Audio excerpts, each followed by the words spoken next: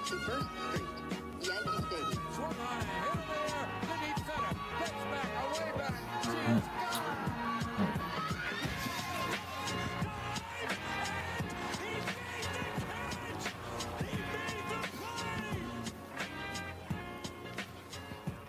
All right, welcome back to the Boys of 161st Street. Don't know what episode this is, but we have a very special episode today.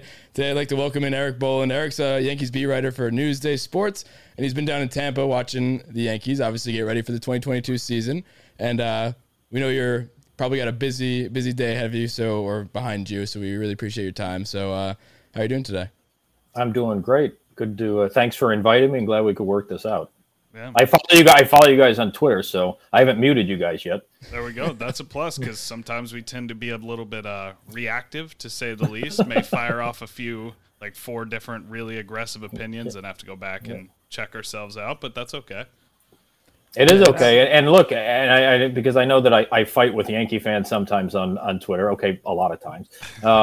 The passion of this fan base, if it didn't exist, I wouldn't have a job. Newsday would not pay me to travel all over the country and occasionally the world. I've been fortunate to go to some places I probably wouldn't have gone to otherwise to cover the Yankees. In Panama City, an example, a number of years ago, spring training of 2014, I think it was. And, spend 6-7 weeks down here, 3 weeks this year, whatever. But if it wasn't for the intense interest that is in the team that I cover, Newsday wouldn't do that. So as much as I can appear to be ornery with some fans on Twitter, I very much appreciate collectively, not all, but collectively the passion of the fan base because it helps keep me employed in a job that I absolutely love. Yeah, I mean, some fans need a little bit of a little pushback on Twitter, so you're doing the Lord's work out there. So Myself included on that. But sometimes us too, because I mean, Chandler is usually the one tweeting, and I mean, if you check our account out during games, you're going to see some tweets go out and then immediately be deleted because we just told him not to tweet something like that. So I have a tendency to be a bit reactionary, but who's not? We also have 4 different admins on the same Twitter account that have 4 very different opinions on what happens throughout the course of the game. So yeah, there was just 4 polar opposite takes of the Donaldson trade the other night, just everywhere. We were all over the place, and everybody's like, "What are you? What's your guys' deal? Like, pick a side and do something." Can I ask you guys a question as hardcore fans? Absolutely. I was surprised at I would say, 2-to-1 reaction against the trade from Yankee fans, at least basing it on my Twitter feed. Yeah. Number one, is that an accurate representation that you would say that most fans seem to be against it? And the second question is why? And it's not a criticism. I wasn't sure how Yankee fans would react. I think I'm usually pretty good at predicting it. I was way off on this one. I thought because there's so much dislike among the fan base with Gary Sanchez that people would just be happy to get rid of him. That was the reaction I was expecting, and it wasn't even close. Yeah, I was wrong. Yeah, we put up a poll the night it happened. Obviously, there's a lot of shock factor, so I think people were just shocked that Gary and Gio, Gary specifically, obviously has been here, and he's like the beginning of the baby bomber era. So I think a lot of people, although they hated the way he's been playing the past couple of years, he has a special place in their heart for when he came up and he kind of tore it up. He doesn't have a special place in my heart, but I can say that I don't like Gary Sanchez, and I'm glad he's gone. Wish him the best of luck over there, but I'm glad to. I'm personally in favor of the trade, but we put up a poll, and the majority of people were against it, albeit it was the night of. But I think it was the dollar amount, and I kind of talked about this the other day, and it's not even necessarily the dollar amount because $25 million for Donaldson is still a good player. Yeah, whatever, but it's just like you said, the shock factor. It's the fact that he's aging, and to me, it doesn't look like there's a clear cut direction, which is kind of frustrating. When you can spend that same AAV and bring in a younger guy with higher upside for a longer period of time, and if you really are banking on this next crop of players, the Volpes and the Perazzas of the world to come up and be the next baby bombers, then a short-term, high-price move just doesn't make sense to me. I think that's why I was so frustrated. Were you guys for trading one of those top prospects for Matt Olson? I was. If it's Volpe, I personally wasn't. Okay. But I mean, they're not going to give up Volpe or Dominguez, so I didn't think that would. Is that who they were asking for? Do you know Any insight on Well, that? everyone's asked for Volpe since last year's trade deadline, and not far behind is Peraza. And I have to say, I've talked to a lot of opposing team scouts that actually think higher Peraza than they do Volpe. It's closer than you might think that it is in terms of rival scouts. I mean, I know what the rankings, Baseball American, and all that say, but and they're both highly rated prospects. But I've heard just as many good things about Peraza as I have Volpe. How What's much the does that deal? have to do with his MLB readiness, Peraza, compared to Volpe?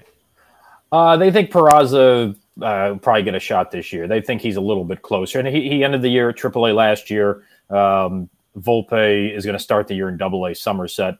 Peraza is going to start again, obviously, in AAA. But, if you get injuries, et cetera, you could see him, he could get a fairly quick call-up. So, I mean, and again, talking to rival scouts and the like, talent evaluators, executives, they feel that he's further along in his progression towards the big leagues than Volpe is, which makes sense. He's a little bit older. Volpe is just 20 at this point.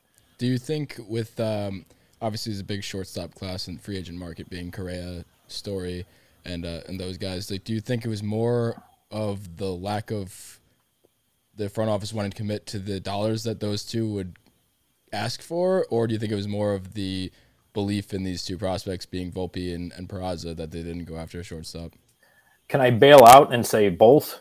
Absolutely. It really, in all honesty, it's kind of, look, one of the things with Hal Steinbrenner, and he started talking about this, 10 years ago, was he wanted a robust farm system, and he wanted a combination of homegrown guys like what you saw with the last dynasty that this franchise had. We know all the names, and then you plug in with the marquee free agents, and the Baby Bombers is the most recent attempt at doing something like that. They're obviously not all here anymore, and maybe the window on those guys is closing if it hasn't closed already. And then again, to supplement those guys with, your big name free agent here and there, or trade, as was the case with Giancarlo Stanton. Big free agent would be, Garrett Cole, obviously, and plug in, around the margin. So Hal very much believes in both of those guys. He talked today earlier at Steinbrenner Field, mentioned both of those guys. He was asked the question about not pursuing one of those big ticket items. And he mentioned those two guys as players that he believes in. Both, he believes will contribute sooner rather than later to the big league club. But Hal also has said for many, many years that I don't believe that you need to have a $200 million payroll to contend for a World Series on an annual basis, and has used teams like Tampa Bay as an example of that. Their payroll this year is, I think, right now at $256 million, which will be second to the Mets, and it might, maybe the Dodgers will go by them depending on what happens with Freddie Freeman. But the Yankees are not going to have the top payroll this year, but they're going to have probably the second or third. So I kind of have a two-pronged question. I'm not even sure I answered your question, by the way. I just No, sort you of did. kept No, you talking. did. Talking. Okay. This is kind of piggybacking off that. So if that really is their plan and their goal going forward, how did all these guys fit into the lineup? Because they're obviously two shortstop prospects. You have Glaber on the roster. You've got Donaldson now for 2 more years. You have DJ LeMahieu for 7 more years, 6 more years, something like that. And so I guess that's kind of my question going forward. And then part B to that would be, do you see like a Glaber Torres and stuff? He's rumored everywhere. Obviously, it's just like this MLB nerds guy that also predicted Olsen to the Yankees. But, guys like Glaber are being projected to be packaged in a massive trade to go get, Montas or Manaea or whatever the case may be. What's the plan for that going forward? Well, I mean, you couldn't rule something like that out. I mean, Glaber Torres certainly is not untouchable in the way that he was 4 or 5 years ago when he was considered a top position prospect in the sport. That type of a move, which, to be very clear, I have not heard rumblings to that effect, but I also would not be shocked if that type of move happened for all of the reasons that you just mentioned. Right now, DJ LeMahieu does not have a starting position on the field. If you look at what the Yankees' home opening infield will look like probably against Boston on April 7th, DJ LeMahieu's probably not in there. So, to me, they boxed themselves. I don't know how I feel about this trade in terms of evaluating. I'm not a fan. I get paid the same whether the Yankees win or lose, so I try to be fair in my coverage. I've criticized the Yankees for certain things. I've been very critical of certain things that they've done with their analytics department. We can talk about that later if you want or not. And then I've certainly praised them and pushed back when fans were angry about something, and I've thought the Yankees were right. I don't know how I feel about this trade yet from a baseball standpoint, and I do what I always do when these things happen, and I'll reach out to scouts and executives from other teams and see how they feel about it. And I have to say it was about a 50-50 split. To me, it's a problem. DJ LeMahieu is a 3-time Gold Glove winning second baseman, and he's not going to be playing full-time at second base. But a healthy Donaldson is not as flashy as Glaber, not as flashy as Gio, but he's still a damn good third baseman. And, the shortstop is an immeasurable improvement over, what you had there last year, because Glaber just obviously that experiment didn't work. So the left side of the infield is definitely stronger than it was a year ago. Rizzo is a huge improvement at first base. You guys saw it for 49 games last year. Much better than Luke Voigt. He worked his rear end off trying to get better, and he's not a good fielding first baseman. Rizzo, even as he's past 30s, 32 now, is still much better there. And Glaber is an average to at times above average second baseman, so you're not getting killed there. But the infield's still not as good as it could be if you had LeMahieu there. So I can see why the fan base is kind of split on the trade, because I think there's a lot of good arguments for it, but there's plenty of arguments against it too. And I do think that, to answer your question, that they have kind of boxed themselves in a little bit there. But as I continue to rambling on in this answer, and I promise I'll wrap it up here, we've all watched a lot of baseball. Guys get hurt, stuff happens. Yeah. And sometimes things just end up working out. Not always in a positive way, but whenever you think that you have 7 or 8 starting pitchers going into spring training, magically you end up with 5. Yeah, for a variety of reasons, whether it's underwhelming performance or injuries or whatever. And I tend to think the same thing's going to happen with the infield. Yeah, I mean, you don't have to tell us twice about injuries, but Brett Gardner was our everyday center fielder last year, and no one really anticipated that. And he might be this year upcoming. Nobody knows what's going on with him. He's probably waiting outside Steinbrenner right now. So, I mean, you can probably give some update on that. But you mentioned us being better off with DJ in the field. What are the chances, do you think, that I personally would rather have him starting second base over Glaber. If we're talking one of them is the odd man out because they're both second basemen, Donaldson would be the third baseman, and Rizzo obviously would be the first baseman. I don't see why. I mean, offensively, Glaber wasn't really that great last year. Obviously, he has the potential. We don't want to not play him because he's, like you said, that he was the top prospect and he was potentially at one point the Yankees' cornerstone player. Him and Judge, past 2 years we've been talking about who would you start a team around, or 2 years ago, not last year, Judge or Glaber. That was a conversation. So I could see why you would not want to play him. But what are the chances you think that it's just DJ there and then Glaber is the one on the bench?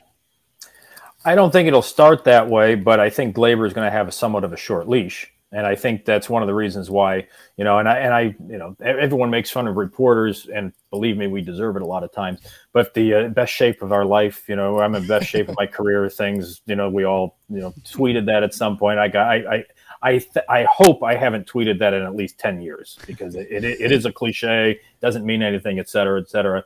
That said, you do see certain guys come in looking differently than they did the year before. I think that's the context that should be used when we as reporters talk about a guy who looks like he's in great shape. I think you need to put some context on it. And Glaber looks different than he did when the season ended last year. It looks like he leaned out a little bit, added some muscle, the little bit that I've seen on the field maybe looks like the range has improved somewhat. I'm not going to evaluate batting practice. I'll let scouts do that. If I saw the game like a scout or a hitting coach, I'd be a scout or a hitting coach. I'll be one of the few people in the business that won't pretend to know more than I do when it comes to that type of thing. But he does look like a different guy, and I think his attitude might be a little bit better too. There was some concern behind the scenes with the Yankees last year that, he came up as a rookie, was terrific, then hit 36 home runs the next year, and that maybe he got a little bit too big for his britches and maybe thought he had, had achieved more than he really had. And maybe that contributed to the down season last year. So I think he came into camp after a winter in which he was very motivated to get better. You see things like Cameron Maben was talking about the other day, and it kind of plays into all of this about how big the locker room presence is and having a close-knit group of guys. And you hear it all the time from ex-big leaguers. So that's what leads me to believe that obviously it's a pretty important thing, and growing up you feel the same way. But to me, and at least I know from the outside, especially from the fans, it feels like we're one thing away from everything just crumbling. You're talking about Glaber getting a little too big for his britches. You got Donaldson coming in, who him and Cole, obviously they have their past. You trade away Glaber's best friend in Gio. Gary's been a cornerstone since 2017. Say what you want about his performance on the field, but he was the original baby bomber. You can't deny that there's like seismic shifts in the clubhouse. The Luke Voigt, the Anthony Rizzo. Do you feel that being around them, that there's maybe a little added tension? Obviously, nobody's going to walk around and just be like, oh, man, yeah, that trade sucked. I hate that, Josh Donaldson's here. But you can feel a different air around it if there is something. Well, if you're talking specifically about Cole and Donaldson, that most of that stuff's BS. Yeah. It really is. Like we in the media, fans, but more us in the media, have these storylines sometimes that drive me crazy. And if you followed me enough on Twitter over the years, I'm very critical of certain narratives that take shape, and I'm more than happy to make fun of them because I think they're stupid. And I'll give you one, and I'll answer your question in a second, but one that drives me absolutely crazy, and it kept happening last year over and over and over again, was the team meeting. Oh, yeah. Oh, it's a team meeting and everything's going to get turned around. And so-and-so stood up in the middle of the clubhouse and addressed the team and fire and brimstone, and everyone's on the same page and common goal. And it's all nonsense. It really is. And I remember when I started my career, and I'm much older than you guys. I'm in my 26th year in the business, not covering the Yankees, but 26th year in the business. I remember my first job in Warren, Ohio, talking to an NFL player, Jerry Ball, who was a player on the expansion Cleveland Browns, who were terrible in 1999. And there was they were 0-10 or something like that. They're just god awful, as you would expect. Not much has changed with the Cleveland Browns.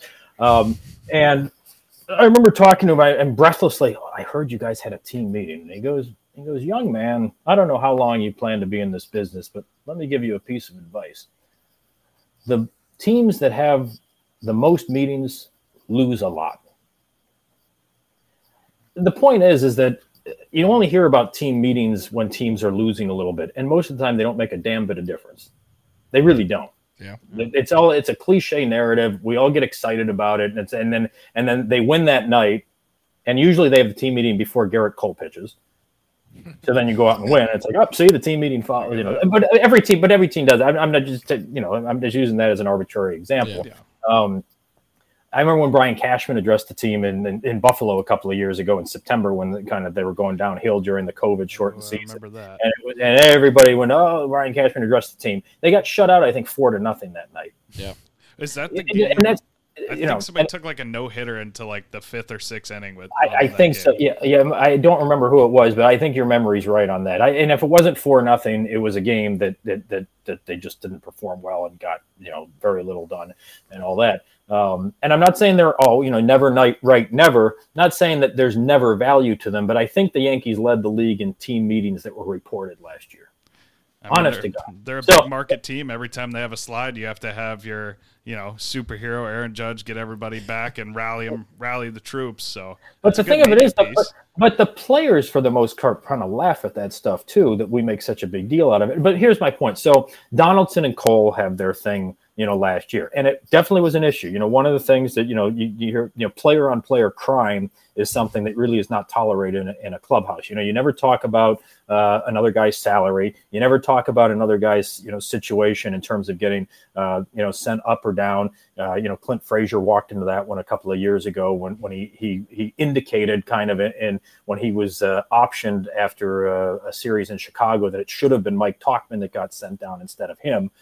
Didn't say it out loud, but if you read between the lines, that's pretty much what he said. Didn't go over real well in the clubhouse. There's certain things that you just don't do as a player. And Donaldson, mentioning Cole by name, I will not say it was calling him out. If you were standing on the field at Target Field last year, as I was, when Josh Donaldson made those comments, if you took them all contextually, he really was not calling out Garrett Cole. Cole was the first guy of the big pitchers, if you will, who had been rumored to have been using this stuff for years, to take the mound after the crackdown had been announced by MLB, and he just happened to be the first guy. And Donaldson mentioned that. But if his entire 15-minute interview on the field, if you were listening to it, that wasn't his point. It wasn't Garrett Cole this, Garrett Cole that. It was, and what a coincidence, Garrett Cole, in his first start since the crackdown was announced, didn't pitch very well. And then he went on and never mentioned Cole again. He was asked about Cole because there was some New York reporters there, and I don't remember what I asked him. I may have even followed up with Cole, so I'm not separating myself in that regard. But I think in my story that I wrote the next day, I didn't portray it as him necessarily calling out Garrett Cole, rather than it was him mentioning him as part of a bigger problem in the game. And oh, by the way, who had a real big problem with a lot of that sticky stuff last year? Yankees hitters. Yeah. Giancarlo Stanton, DJ LeMahieu, Brett Gardner, Aaron Judge, the list goes on and on. All of them, either publicly or behind the scenes, complained about the same thing. So, this was not a Josh Donaldson versus Garrett Cole type of a thing that was unique to the Yankees. And, oh my God, how are they going to get along in the clubhouse? It was something that they did need to address because it was a narrative that kind of got out of control. He did mention Cole by name. It pissed Cole off, and rightfully so. Both guys were right. That's the thing about this whole thing. So, we make a huge issue of those types of things. And once they talked, which they needed to do, and they did so in Aaron Boone's office, they're both veteran guys. Neither one's won a World Series. Both desperately want to win a World Series. And they're both really good players. Cole's a great pitcher. Donaldson, while on the tail end of his career, is still a former MVP who, last year, you guys remember, did some damage against the Yankees. And is 2 years removed from a really good year with Atlanta. If he's healthy, if he's on the field, he's a damn good third baseman. So that's not I think this is a 5-minute answer to your question, but in terms of clubhouse dynamic, those two would be the absolute least of my worries. I'm not saying that there is a worry in there, but I would just dismiss that out of hand. Yeah. I just meant them as like one small part of it, just because there's been so many changes. And I'm not suggesting that, Gio Urshela leaving the Yankees is going to cause a huge rift in the team. It just feels like you've lost some big names, not in terms of maybe production, but big names as far as clubhouse guys. Sure. You always see pictures of Gio and Glaber together, and how they have this inseparable relationship. And then, like I said, Gary Sanchez has been there forever. Like him, love him, hate him, whatever. And then you tie in the Luke Voigt. He's very public about him not playing anymore. And Rizzo coming back, and the Yankees shopping for a first baseman for the last God knows how long, year and a half. That's kind of more of my concern, is that all of these little things compounding, that there may eventually be a boiling point. And I could be way off base, but, Yeah, I would say this with clubhouse chemistry. It's always a work in progress that generally, this is what spring training, this is where those bonds are formed. Right. When new guys come in, it's a little bit more relaxed. There's not the intensity of the regular season where, Brian Cashman, I remember from my first year covering the team in 2009, had a great line about baseball in New York. He said it's 162 one-game seasons. Every game is treated like basically Game 7 of the World Series. They lose the season opener, and it's catastrophe. They start 0-2, it's catastrophe, but then they win one in a row, and it's here they've got it going now. And I write for a tabloid. I'm guilty of treating game stories that way too. Like, oh, so I'm not separating myself, but Cashman's right. It is treated like 162 one-game seasons. You don't have that in spring training, although it's starting to infiltrate that way where, spring training at bats and the like get analyzed in a way that they shouldn't. And we look ridiculous in the media. That's for fans to do. And I'm not criticizing. I was the same way, trust me, when I was not doing what I'm doing. So, but when the media does that, we look really stupid, honestly. We're doing Gary Sanchez has a pass ball the first spring training game, and it's like, oh boy, well, he didn't work on his defense at all. Well, to be fair, he probably didn't. It's spring training. I'm going to defend Sanchez for something. Austin Romine, the conversation is locker. You guys remember Austin Romine, backup catcher, very good defensive catcher. Talking to him one day at his locker, said nobody knows and understands how hard Gary Sanchez works. And Austin Roman was not the type that would BS you on stuff like that. He was more than happy to tell you what was what. He wasn't going to, if you put a recorder in front of him, then he'd probably give you the stock answer. But, if a guy dogged it or wasn't working hard, et cetera, was, maybe in the training room a little more than he should be, Roman was pretty honest. And he said, I still remember it clear as day. He goes, that guy works his ass off. So I always push back on the Gary Sanchez's lazy narrative. Now, look, is he a good defensive catcher? No. Did he improve along the margins in certain areas? Yes, he absolutely did. Will he ever be a good catcher? Probably not. You know why I don't play the piano? Because I can't. And he just may not ever develop into a good catcher. But here's the thing. Nobody ever talked about his defensive deficiencies when he came up in 16 and hit 20 home runs in 49 games or whatever it was, or 2017 when he was an All-Star his first full season. 18 wasn't very good, but then 19 was real good again. He made the All-Star team, and you didn't hear about his defense, those seasons either. So, I remember one pitcher saying about Jorge Posada, who, as you guys recall, didn't have the reputation as a great defensive catcher, said, he's a pain in the ass until he hits that 3-run homer in the 6th or 7th inning, then you love throwing to him. It's the same thing with Gary Sanchez. That's true. Was there ever they blow it way out of proportion, but from your knowledge, is there actually like this huge narrative that the top guys, the Corey Kluber, the Garrett Cole, Jamison Tyone, that they just refuse to throw to Gary Sanchez? Like, was that a huge problem, or is that just a big fabricated thing? There's no question that Garrett Cole preferred throwing to Kyle Higashioka, and the Yankees, trying to send out some kind of contrary narrative is ridiculous. Cole clearly preferred throwing to Kyle. That's not that unusual, and I just had always wished that the Yankees would just admit that. I remember my second year, it was actually the end of the first year in 2009. AJ Burnett, who who he was is kind of an inconsistent pitcher, but a lot of fanfare when he signed before that 09 season, you remember, and still pitched one of the key games in that postseason run, Game 2, after CC got beat by Cliff Lee in Game 1 of that World Series. Burnett won Game 2, it was huge. But you remember, he didn't like throwing to Jorge Posada. So they had Jose Molina was his personal catcher. And Joe Girardi, the manager at the time, basically said, you know what? That's some guys just prefer throwing to certain catchers. And you know what? Jose Molina is his personal catcher. That's who Burnett is most comfortable throwing to. Doesn't mean that Posada, suddenly is a bad guy or a bad catcher or a bad teammate and that the other guys don't want to throw to him. It's just, in this case, AJ Burnett prefers throwing to Molina. So that's what we're going to do because that puts Burnett in the best position to succeed. That's what the Yankees just should have said. Yeah. I don't know why they dodge those questions so much now. Well, that's a whole nother, topic. When something is, it's such a cliche, and I'm not beyond using cliches if you ever read me. Walks like a duck, quacks like a duck, etc. Obviously he was his personal catcher. That's fine. Just acknowledge it and move on. It's right there in front of you. It's right there in front of you. Frustrating for you, it being in the media, the roundabout answers. Because from our standpoint, at least, we're not there We don't see the whole narrative. We don't hear the entire conversation. We see the snippets on social media and stuff like that. And it seems like anytime there's any sort of rough patch whatsoever, or anytime even a contested question is asked, nobody can get a straight answer. Is that frustrating for you, or is that just another just kind of narrative that we see? The longer I've been doing this, I just kind of laugh at it. And you also, sometimes you learn to read between the lines. And then sometimes you just, you talk to other people off the record in the organization who might give it to you straight. Yeah.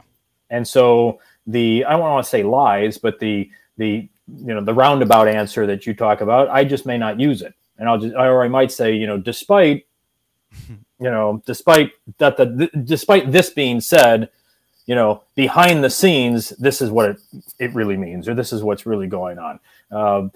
I think that one of Aaron's problem is, he always, and just using injuries as an example, Oh my God. it's always right away downplayed. Do you think it's serious? Well, we think it'll just be a day or two. And then it turns Tommy into, John.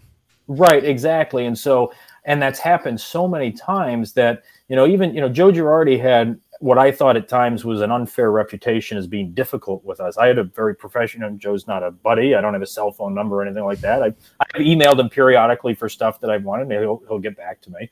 But we're not friends, drinking buddies or anything like that. We had a good professional relationship. So I'm not, defending him because, my friend was getting criticized. But I thought he was unfairly portrayed as being difficult. But in terms of injuries, if a pitcher had elbow soreness or shoulder soreness, or a player had a hamstring or an ankle that cropped up, or lower back, and you said, are you concerned about it? Joe wouldn't say, yeah, we're screwed, but he would say, backs are tricky, so, we don't think it's serious, but there would always be a caveat of, hey, you never know with hamstrings. You never know with soft tissue injuries. You never know with shoulders. Anytime a pitcher tells you that his elbow's a little bit sore, you're always going to be concerned until he gets back on that mound again. And Aaron doesn't always do that. Yeah, we don't get those straight answers. You don't get, but it's not necessarily even a straight answer. It's leaving yourself an out. Yeah, that's true. It's leaving yourself an out of, I don't think it's serious, but hamstring, all the things that I just mentioned that can suddenly turn into a 2-week or a month or 2 months, type of a thing. Right. And rather than your knee-jerk reaction being, we think it's good. I do have one question real quick before we put a bow, because what led to all this was talking about the catchers and stuff like that. Yeah. It's kind of backtracking a little bit, so sorry in advance. But how do you see the split going between Higashioka and Ben? Excuse me if I butcher his last name. I don't even remember. I don't know how to pronounce it, so I'm not even going to try. But do you think that trading for a catcher is actually a possibility, or are we just going to get a true split between Higgy and this guy that looks like the Hulk? That's a great question, and I wouldn't rule it out, but I can tell you this: the Yankees analytics department, which runs the team for better or worse, they have loved Higashioka for years. And the reason why Austin Romine was, basically, non-tendered, DFA, whatever, is no longer with the team is because they wanted Higgy as the backup catcher. I'm not criticizing that. That's just the reality. And Higgy's a really good defensive catcher. The thing that I've been told about Higgy for years from scouts, and again, I always say rival scouts, opposing team scouts, and there's a specific reason that I do that when I'm talking about prospects or evaluating players. I know how the Yankees feel. They think everyone's great. Oh yeah, especially when it comes to prospects. But a player's true value, when you're talking about prospects, is determined by other teams. Yeah. So that's why I talk to other teams about these guys. Yeah. Anyway, what I heard for years from opposing team scouts about Higgy was that if he plays, he's a great backup guy, excellent 1 day a week, 2 days a week, or in a pinch, you get somebody hurt, you play him for a week or so. But him prolonged at bats, he'll probably get exposed as a hitter. We saw that last year a little bit. I mean, he took over for a little bit, if I'm not mistaken, and then he immediately got benched like a month after that. So in April, it was in April, and he had a couple of home runs. He had a 2 home run game. I think it was in Cleveland, but I'm not positive on that. But had a real good stretch for a week or two, and then tailspinned, and that was that. I like Higgy a lot. And pitchers like him a lot. He's very good with pitchers, popular guy in the clubhouse. So this is not a personal thing, but he has not shown that long term he can hit. Yankees analytics department disagrees with that. The Yankees analytics department doesn't really believe in pro scouting. That's a whole other issue. But so we'll see how that turns out. So to answer your question, could I see them trading for another catcher? It would not shock me. But I also know that certain influential members of the Yankees analytics department would like to see him get, a long-term chance. So I don't think you're going to see a straight platoon. I think he's going to get the majority of the time to start the season, and then we'll see how it shakes out from there. Also, with trading for a catcher, again, talking to executives and scouts over the years, the position that has the least amount of depth, quality depth in Major League Baseball, and guys have been talking about this for 10 plus years, is catching. Talking to a manager from another team in November, because I thought the Yankees might non-tender Sanchez and perhaps trade for a catcher. And this manager said to me, he goes, catching in Major League Baseball is horse bleep. He didn't say horse bleep. Fair enough. If you've got it, you're not looking to get rid of it. Yeah. So they may want to trade for a catcher, a proven catcher, but I think that's going to be pretty hard to do. Do you think Wells will stick back there? I've seen a lot of stuff about him going to first, but now, you got Rizzo for, what was it, 2 or 3 more years? And it seems like Wells is on the horizon. I don't know. Yeah. The Yankees, during the lockout, a bunch of the beat reporters came down here for, minor league camp, and some of the top prospects came out, and Kevin Reese, who runs the minor leagues, came out, and coaches and all that, and everyone with the Yankees insists that he will stick at catcher. I have not talked to one opposing team scout that believes that he'll catch in the big leagues. Okay, but I didn't pull 30 of them. I didn't pull 40 of them. That's a small handful. Half dozen, 10, whatever. They like the bat. They think his position is going to be somewhere else. How are the Yankees scouts on a center fielder named Brandon Lockridge? Good. Most of the things that I've heard. That was a long pause. Well, because we're talking about Austin Wells, so I had to. I'm old. No, I have to process things sometimes. I had to sneak that in there. I saw my window. You were talking about the minor league director. I had to see how they were feeling about my boy over there. He's friends with Brandon. Well, how is he your boy? He's just been one of my friends for a while. Oh, okay. Fun fact, I have heard his cable in his freshman year dorm. But I'm going to be honest with you. I'm going to say something that some of people in my business don't always do. I have not asked about him in a while. So I don't ask about every single minor leaguer, top prospect, et cetera. Ones that I'm particularly interested in, or who are off to a good start or off to a bad start, I will check in on. I have not asked about him in a while. So the last time I asked about him, the reports were good, but I also can give you an I don't know for what the most recent evaluations of him are. No, that's fair. But I will say I could make something up though. Yeah, as long as it's good, go ahead. Just real true journalism. Let me know only the positives. Let me tell you, I've seen a lot worse in my field, that's for sure. Okay, it's easy to see a lot worse. I mean, he's like the fastest guy in the organization, if I'm not mistaken. True 80 grade speed. We could use that. That's all I'm saying.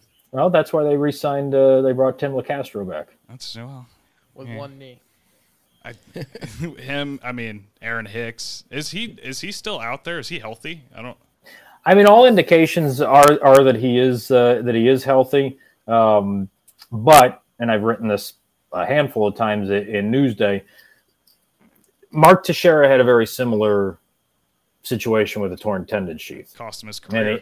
Cost him. Well, I think his body just overall kind of broke down. But that was definitely a starting point. But he suffered that injury. I think it was the 2013 World Baseball Classic, torn tendon sheath in his. I think it was his left wrist, but don't quote me on that. But it was during the WBC. Rest in rehab, tried to play through it, eventually couldn't, had surgery in July of that year. Came back the next spring training, was cleared, was healthy, et cetera, et cetera. He did not feel that wrist was right until 2015. And I know that for a fact because he talked about it then. And then I was texting with him after the Hicks situation last year. And, the same thing. It took him longer than what, him showing back up healthy the following spring training. So all indications are that he is healthy, but until we see it on a day-to-day basis, you have to keep that in your back of your mind. That's one of those tricky injuries that sometimes takes longer for guys to heal. I'm not saying that that's going to impact Hicks the entire season, but it's something to put in the back of your mind. It's a relatively short turnaround. Not really, but if you compare it to Teixeira, that took, 2 years. Basically, especially a guy that's been injured. He had Tommy John in 2019, so it's kind of compounding a little bit. It's a little scary. Is there a world that he doesn't start opening day in center field? I've seen reports that Aaron Judge is going to play a decent amount of center field. I think it was you that tweeted that Boone said that Stanton's going to see a good share of time in the outfield, which I just don't believe. They've told us that for 2 years now. But, opening day, who's your center fielder? I think it'll be Hicks. I mean, obviously, unless he gets hurt. But I think I think that's the plan. I don't think you're going to see Judge in center field on opening day. I do believe you'll see a bit more of him in center. He likes playing out there. You saw last year when outfielders were going down that they threw him out there, and he played center field in college, as you guys know. He moves much better than when you would think a guy his size would move. He's a quality center fielder. Could he play there 5 days a week? I don't know. I don't know that answer. He's a heck of an athlete, and he's a really good right fielder. I think he's Gold Glove caliber out there, so I think he probably could. But I think Hicks will be the center fielder on opening day. What was the last? Oh, Stanton. You're right. They've I don't want to say shoveled that at us over the years, but they kind of have. They would say, "Oh yeah, we're gonna put him out there," and then they never did. But they finally did last year, July 30th, I think it was, in Miami Interleague. They put him out there, and then he played 26 games in the field from July 30th on. So that was one where they actually did follow through on saying we're going to play him out there, and they did. I actually believe that, again, barring injury or something that would prohibit him from doing it, I don't want to say take them at their word, because I've been doing this long enough not to do that, sight unseen. But the fact that he did play 26 games in the field from July 30th last year on would suggest to me that they actually are committed to him seeing some more time out there than you've seen in the past. Doesn't make sense to me why they don't. It seems like every part of his game just gets significantly better when he's out there. And again, that's just the eye test, and obviously I don't have the awesome analytics department that the Yankees do to back me, but watching it on a day-to-day basis. You're throwing a softball at me there. I'm not going to swing at it, but I will say this: Stanton clearly wanted to be out there. Yeah. People forget that he was a really durable player for the Marlins. There was no DH when he was with Florida for the first 8 years of his career. He was in the outfield an awful lot, and he was a decent outfielder. He's not going to win Gold Gloves, but he was fine, and he wants to be in the field. Most guys don't like DHing, and they feel like they're more in the game when they're in the field. And so, it passed the eye test, but I think it also passed every other test where he hit better when he played in the field. A guy like that too, that's 95% muscle. Again, I'm not a doctor. I don't know anything, but it seems like keeping him warm, letting him run around is probably better for injuries. I know that their whole reason for keeping him on the bench and keeping him as a DH is to preserve him, but at least in my logic, keeping him out there warm with a guy that's all muscle is good for him. Hey, look, bottom line, when we asked Giancarlo Stanton that question last year and then asked him the same question again when he met with us a couple of days ago, he said yes. Okay, it did impact me in a positive way. So, I don't always take players at their word on certain topics, but on that one, I kind of do. I feel like Giancarlo Stanton's a real straight shooter. We saw it too, and you saw the numbers were better when he went in the outfield and he played all games. So that's absolutely no question. Yeah. And to answer the last part, yes, he does. He has always struck me, and my experience with him has been, while he's on the quiet side, You ask him a fairly pointed, direct question, you'll get that in reply. So another big question with our other behemoth outfielder that is also quiet, Mr. Aaron Judge, and you can go ahead and pass it if you want, but is there any sort of smoke or steam to Hal saying they want to get his extension done by the season? Also, with this new COVID vaccine stuff going on in the city, is that going to play against him at all? Do they even see that as a threat? I know they had Randy Levine down in City Hall, but is that a reason that they would use to not extend him before the season? First, with the vaccination status, because none of that stuff is public, I know everyone's read between the lines. It's just not, I do know who was not vaccinated last year because I'm not doing my job if I don't poke around behind the scenes to get that information. But I've never outed anybody. I did ask Judge last year on a Zoom call if he was vaccinated. He chose not to answer, and he wasn't thrilled with the question, which is his right. And I'm not sure I'd be thrilled with it either. But it was one of our jobs to ask, and it just whatever. I mean, at the end of the day, it's none of our business. It's just I'm just curious if they'll use that against him. Look. I don't believe so. I mean, the bottom line is that he's a homegrown star. He by far is the most popular player amongst the fan base. They know that. They want to extend him. I don't believe something will get done before the start of the regular season. That's depressing. I think that the Yankees' perspective on this, and this is not coming out of reporting necessarily, but there's durability concerns there. We've all seen it. His prior to last year, he had not had a full healthy season since 2017, his breakout rookie of the year season. And even then, remember, he battled some issues 6 weeks out of the All-Star break and then caught fire again in September and nearly caught Altuve for the MVP award. I know that's a whole. I know that's a whole Pandora's box on that.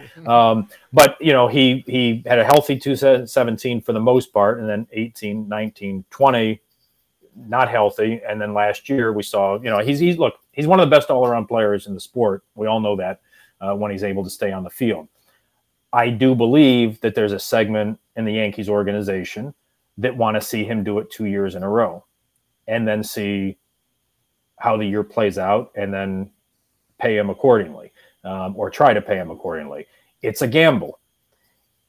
If you give him the mega deal now in spring training and he gets hurt, then you say, oh, well, maybe we missed on that one. Look what happened with Severino. Now the deals are completely different. I mean, Sevy was $40 million 4 years. But the reality is, since he signed that extension, I think he started all of 6 games or so. Right. Looks like he's healthy. We'll see what this year brings.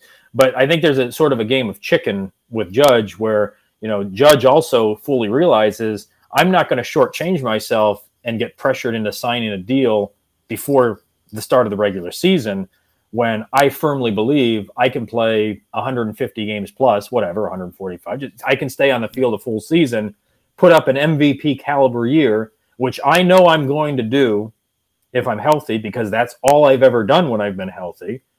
And then let's see what kind of a contract I can get, because a completely healthy Aaron Judge coming off an MVP caliber season is probably going to, make a run perhaps at, maybe not in terms of years, but in terms of annual average value, what, a guy like Lindor got, or what a guy like Scherzer got. And you can go down the line of Cole, the ones who have, 29, 30 billion plus per season as an annual average value, because the Judge's age, he probably wouldn't get the 8, 9, 10 years. But the type of season that I'm talking about would not prohibit him from asking for that. Right. There's no chance the Yankees give him that kind of a deal prior to the start of the regular season. I don't know if that answers your question or not, but that's the reason why, because it's kind of complex. Yeah. I know you guys understand what I'm saying, but because there's complexities involved with that, I don't think there's time in 2 weeks to get something like that done. I will absolutely tweet that I'm dead wrong on that, and I will tweet it at you guys if something gets done before the start, or you could tweet at me and say, "Yeah, nice call, Boland."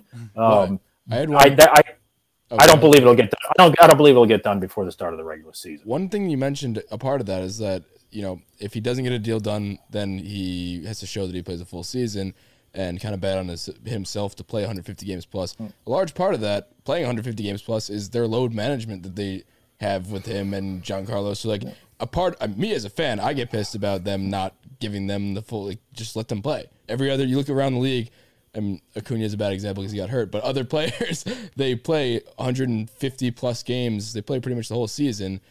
Seemingly they don't miss for travel rest, and they don't miss for travel or scheduled rests. Especially last year, it seemed, and the year before, when players are hot, we had a running joke that like, oh, he's too hot, he has to get a rest, and he might actually get a day off the next day because it's scheduled when he's 7 for 7. But like, a part of that is, are the Yankees? I mean, if I'm Judge, I'm going to start getting mad if they do that and we don't have a deal because he has to prove that he could play that many games and they can't just baby him. So.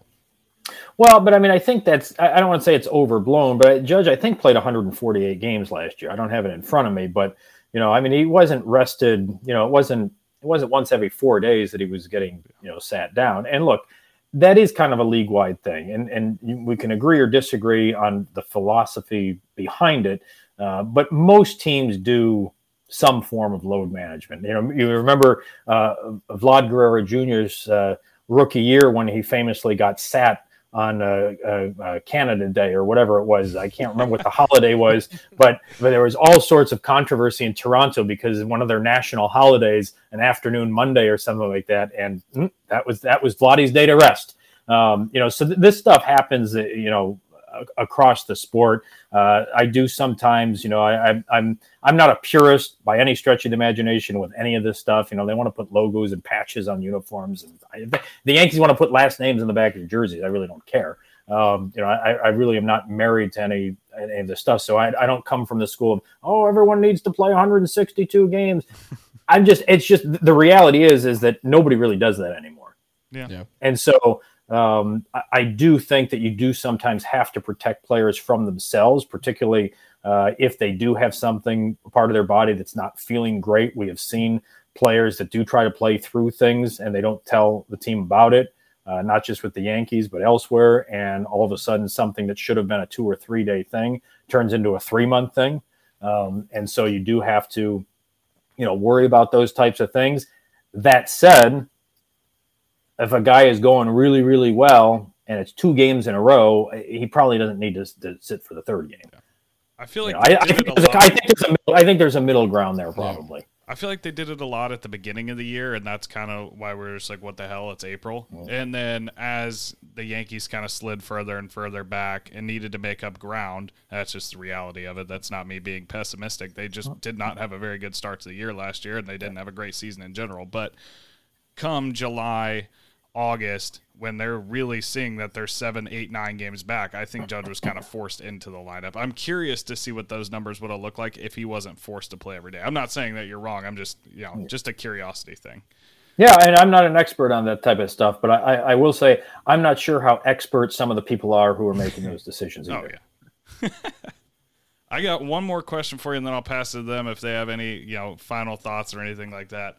But to me, at least going in, it looks like we have 4 starting pitchers going into the season. What is their plan for that 5th one? I know you kind of have Heel and Clark Schmidt. Domingo just went down, but you've also got guys like Mike King kind of battling it out for that 5th spot. Is a trade realistic? / are you going to break that on the show for us, Montas and Minaya? Or are we looking at one of these young guys and just hoping that they can do it? Well, I mean, they are exploring the market and trying to find starting pitching. There's no question about that.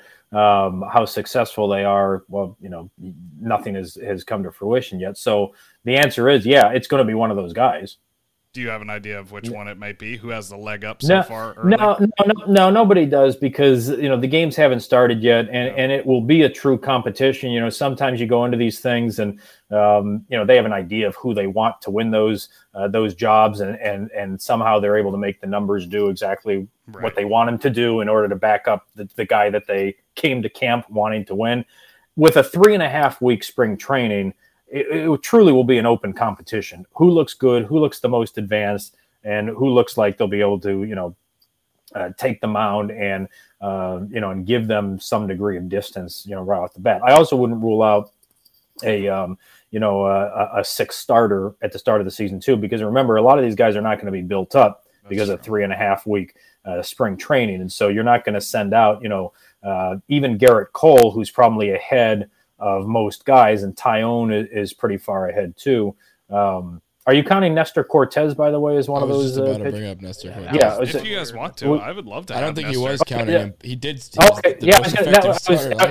In my head, as I was rambling through that answer, I was trying to think: were you including Cortez? Because I think Nestor Cortez probably, unless he just has a terrible spring or gets hurt or something like that, I think it'll probably be him. Okay, well He's that's the awesome. projected. Even better. Sorry for forgetting him.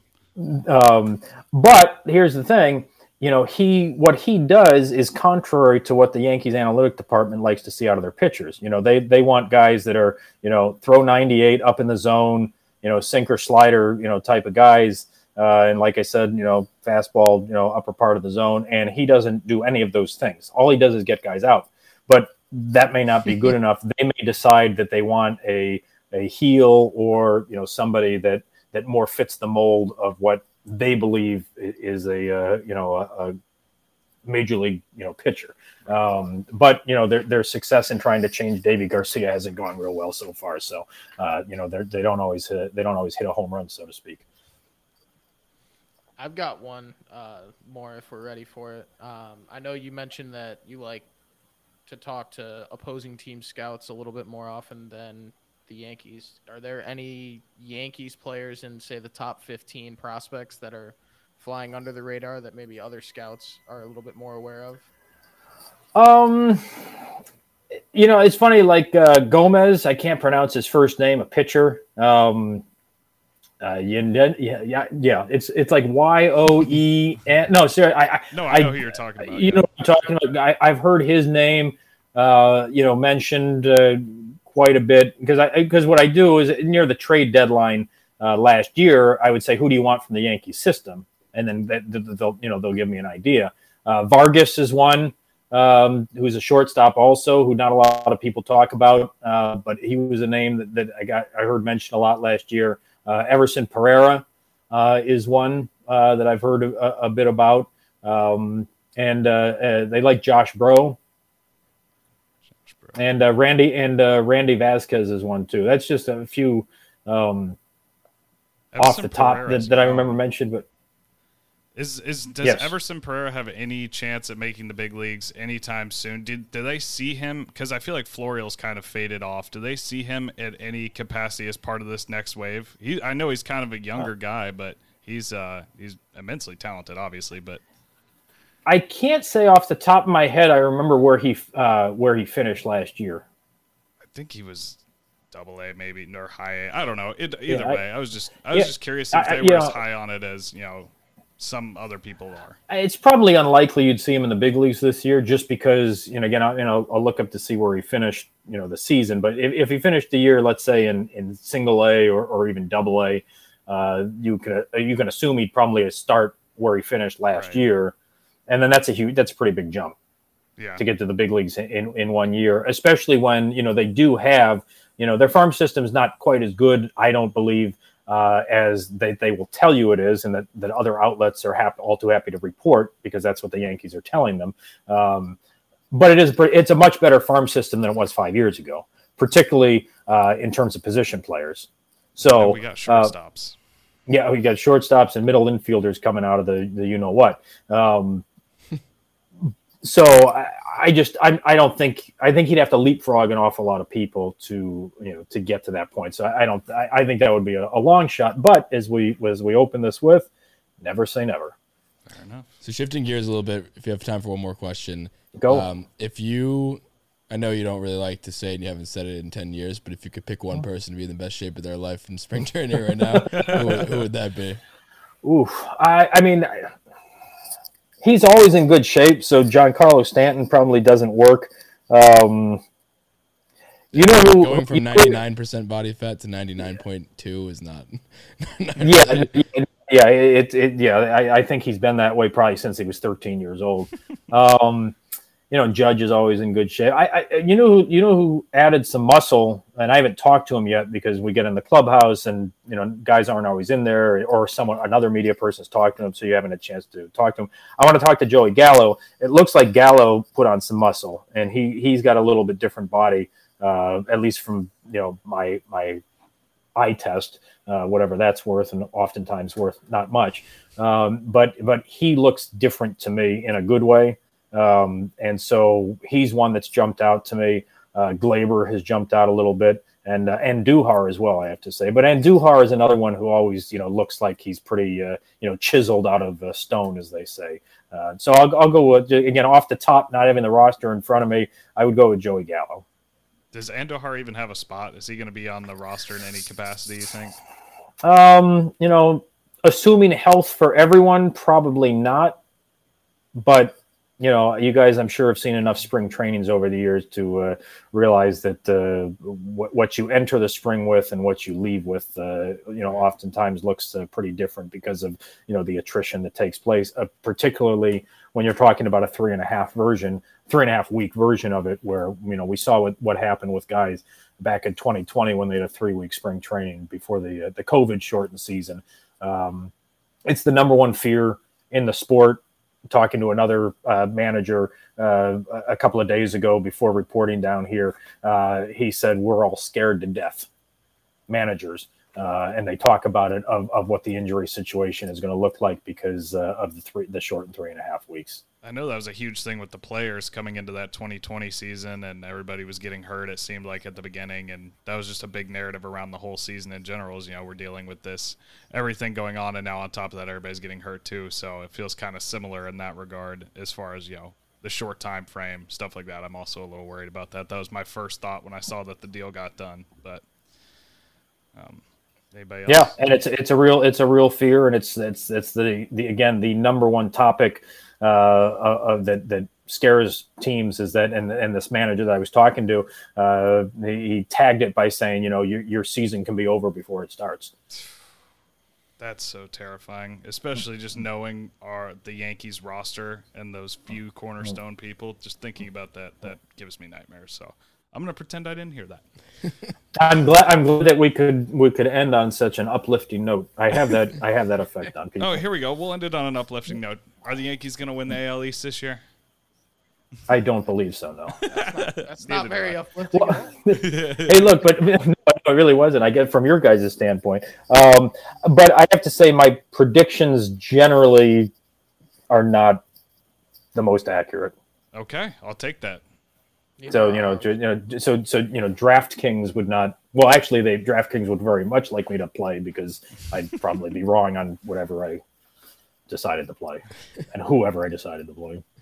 I mean, that's the case with most people. But anyway, we appreciate the time. I know you're a busy man, so go get back out there trying. If you find some news, we would like you as a source. That'd be pretty cool. If Mania does end up becoming a Yankee tomorrow, before tweeting it, just let us know. And then absolutely. I got you guys covered. We could just tweet at the same time, just so we both get some of the glory. But anyway, appreciate you coming on the show. Look forward to following your reporting along all season, and hopefully the Yankees bring home a 28 because it's a lot more fun to cover a team that wins than loses. Guys, I enjoyed talking with you. Had a lot of fun, and keep in touch. Absolutely. Yeah, for sure. You'd love to have me back on midway through the season or something, kind of check in. So absolutely. Summer's gone, but you can be my winter love. Summer's gone, but you can be mine. The world stops spinning when you open your eyes, my darling. What a beautiful soul you are.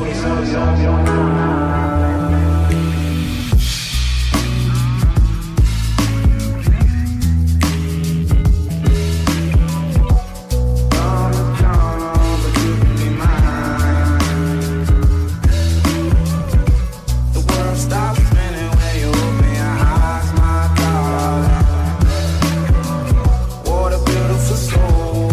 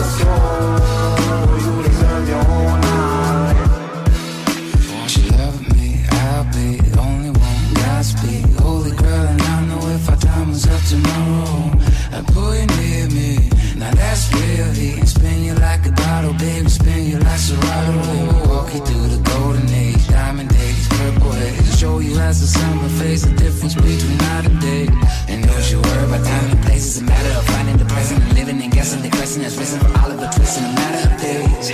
Summer's gone, but you can be my winter loving. Summer's gone, but you could be the angel that fell from the sky when I saw you at first, and it wasn't a dream, and I knew it was you that I saw when I saw what I saw, and I got my fist and I'm running for joy, and you begging for mercy, not begging for more. Summer's gone, but you can be my winter love. Summer's gone, but you can be mine. The world stops spinning when you open your eyes, my God. What a beautiful soul, you deserve your own life.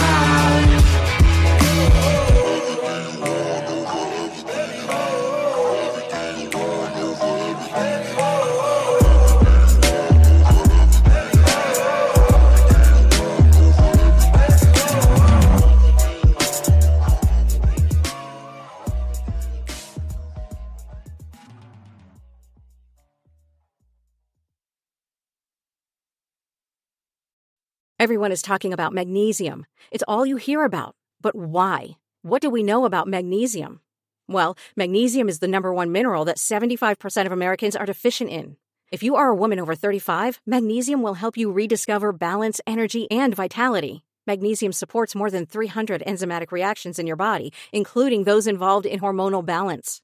From functional medicine doctors to mental well-being and female hormone experts, we all know that magnesium is the one mineral to improve all aspects of well-being and health. But which one? Magnesium Breakthrough from Bioptimizers, the trusted choice recommended by leading experts with 7 best-absorbed forms of magnesium to ensure your body receives the support it needs for overall well-being. Go to bioptimizers.com/balance today and use code BALANCE10 for 10% off. Support your journey to wellness at bioptimizers.com/balance. Magnesium Breakthrough from Bioptimizers, your foundation to optimal health and vitality.